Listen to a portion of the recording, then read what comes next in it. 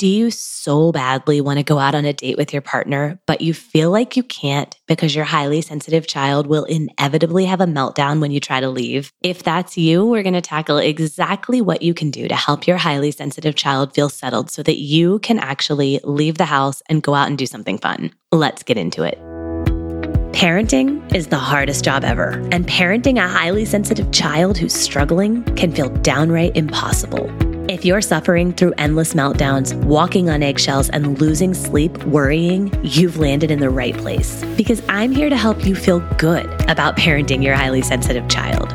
I'm Dr. Hillary, clinical psychologist and mom of 3, and you're listening to the Raised Resilient podcast, where I help you make sense of your child's challenging behaviors and build resilience in the face of their big emotions. So warm up your coffee and grab your earbuds. It's time to turn your child's sensitivity into their superpower. Hey friend, welcome back to Raised Resilient. I'm your host, Dr. Hillary, and I am so glad you're here. So in today's episode, I'm answering a listener question, and our listener is trying to figure out how she can actually help her highly sensitive child feel settled enough so that she and her partner can go out on a date. This is such a common struggle, especially for parents of highly sensitive kids, because highly sensitive kids can really struggle with separation.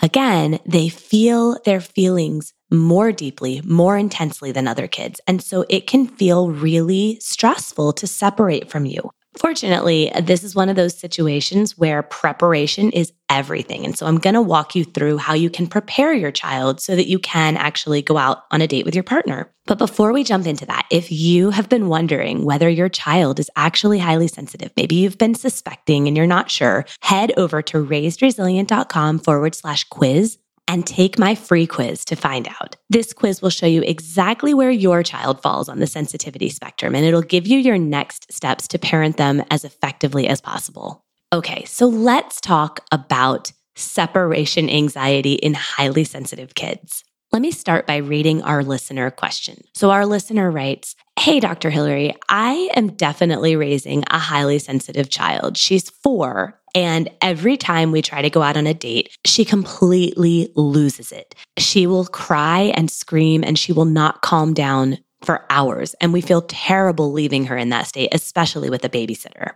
We were thinking that we would love to go out for Valentine's Day this year, but we just feel like it's going to be a complete and epic failure. Do you have any suggestions to help this go more smoothly?" Okay, so to our listener, thank you so much for this question. It is such an important question, and it's something that parents of highly sensitive kids deal with all the time. And again, that is because separating from you, especially if that separation is near bedtime, right? So if you're going to go out to dinner, that often happens closer to bedtime. This can be incredibly challenging and destabilizing for your highly sensitive child. So the first thing that we need to understand is that separation is a normal and healthy part of a solid attachment relationship. But for highly sensitive kids, it can feel intense.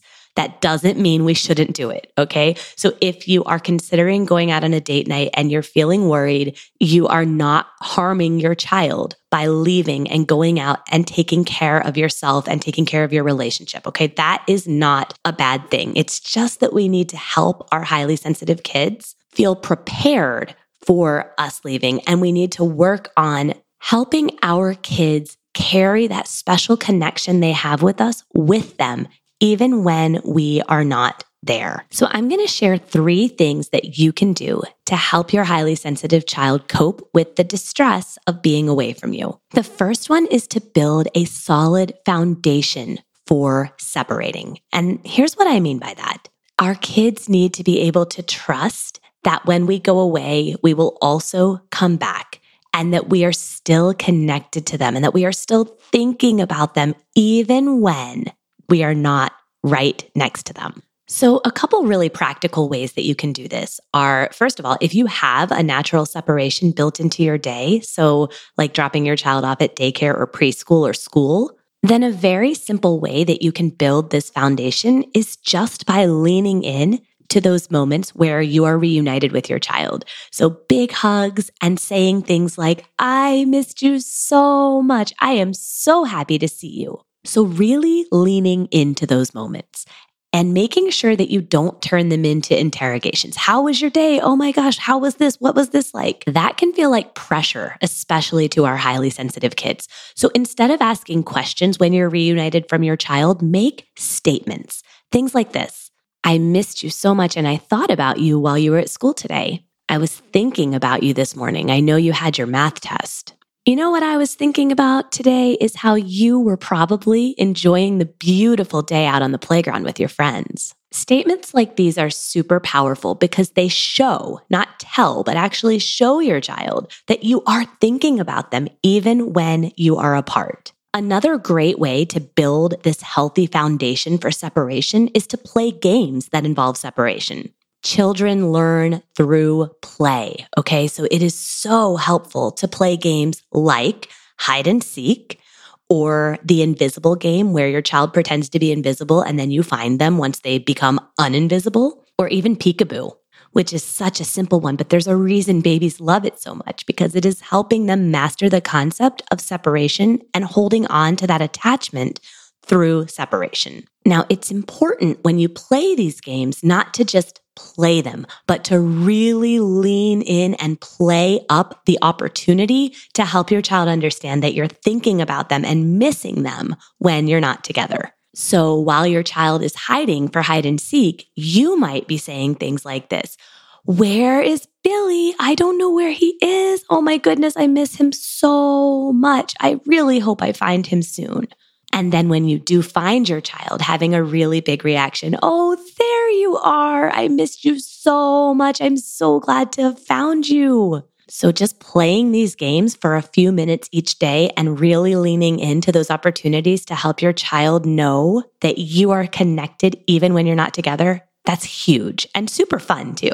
You can also build that foundation for separation by reading books like The Invisible String and The Kissing Hand. Or there's a great Daniel Tiger episode where he has a babysitter and he's having a lot of feelings about this. And so his parents sing, "Grown-ups come back." And that is one that we sing all the time in my house. And so just having that little refrain to sing in hard moments has been so powerful for all three of my kids. So again, these are things we want to be doing all the time. We want to be doing these things to build that foundation for separation. And if your child doesn't go to preschool or daycare and you're home with your child, you can even have these moments of being reunited after they go play independently for a little while. And if independent play is something you're struggling with, go back and listen. I have several episodes on independent play, and you can now search for the episodes that you want on my website. So that's pretty exciting. But go listen to those if you are wondering how to cultivate independent play. So assuming we have that foundation for separation, the next thing we need to do is to prepare our highly sensitive child for us going out on a date and leaving them with a babysitter or with grandma or whatever. So often we think that we just need to kind of sneak out, or we fear telling them because we fear the feelings that it's going to bring up. And so we just avoid the topic. But highly sensitive kids, all kids really, but highly sensitive kids especially, are going to do so much better when they are prepared for what's going to happen. So how far in advance you prepare will depend on how old your child is. If you have a 2-year-old, you might just start talking to them about it that morning because their concept of time is not as developed as an older child. But our listener who wrote in has a 4-year-old. So in the case of a 4-year-old or in the case of an older child, I would prepare several days in advance. I would let your child know in 3 more sleeps, Daddy and I are going to go out and have dinner at this restaurant that we like, and you're going to stay here with Grandma or with Miss Sarah or whoever, right? And let your child know what's going to happen. Also, preempt the feelings they might have about it. Now, I know you might have some feelings about that. It can be tricky to leave Mommy and Daddy. And so I wanted to go ahead and let you know, and I wanted to think about together what kinds of feelings you might have. And then you can talk with your child about how they might feel sad, they might feel mad, they might feel scared, right? If your child does have a full-on meltdown when you tell them what's going to happen, you're going to hold space for those feelings and you're going to co-regulate during that meltdown. Trust me, you are not doing the wrong thing by preparing them. What's happening is that they are feeling some of the feelings about you going out to dinner ahead of time. And when they can feel those feelings in your safe presence, it feels safer to think about this stressful thing that's going to happen. You might even consider creating a social story around what's going to happen. So this would be a little book that you make with just simple drawings and simple statements talking about what's going to happen and including your child's feelings. So it might sound something like this. On Saturday night, Mommy and Daddy are going out to dinner. Sarah might feel sad about this. Sarah might feel mad. Sarah might not want Mommy and Daddy to leave, and she might feel like kicking and screaming. It's okay and safe for Sarah to feel her feelings. Mommy and Daddy are here to help Sarah with her feelings. And even when Mommy and Daddy are at dinner, they will still be thinking about and loving Sarah. And they will come back because grown-ups always come back. And you might read that book every night for that week before you go out to dinner. Now, this is not something that you're always going to need to do. Once your child has a successful experience with separation, they're likely to have more successful experiences with separation in the future. But I would still always prepare your child, okay? Never spring it on them that you're going to be leaving them with a babysitter and going out to dinner. And then my final tip here is about how you actually say goodbye when you leave that night. So this is something that I would practice with your child. I would come up with a goodbye ritual, right? So that you can give 3 hugs, a kiss on the cheek, and an I'll see you in 2 hours. And you can practice this, right? Practice it ahead of time and then flip-flop roles and let your child be the parent and you be the child. And your child gets to say goodbye to you. Another thing that one of my clients actually did with her daughter when she was having a hard time separating is that she drew a little heart on her daughter's hand and drew a heart on her own hand as well. So this kind of takes the concept from the kissing hand, except it makes it tangible with something that her daughter could see anytime she missed her mom. She could look at that heart, she could touch it. And that was so incredibly powerful for both of them. So that's another thing that you could try and you could practice ahead of time and let your child know this is something you can touch and look at and know that I'm thinking of you too. I would prepare whoever is staying with your child that they might be upset. I would let them know that your child might have some big feelings. And if they have some big feelings, here's how to help them with those feelings, right? Empower your babysitter with a few things they can say.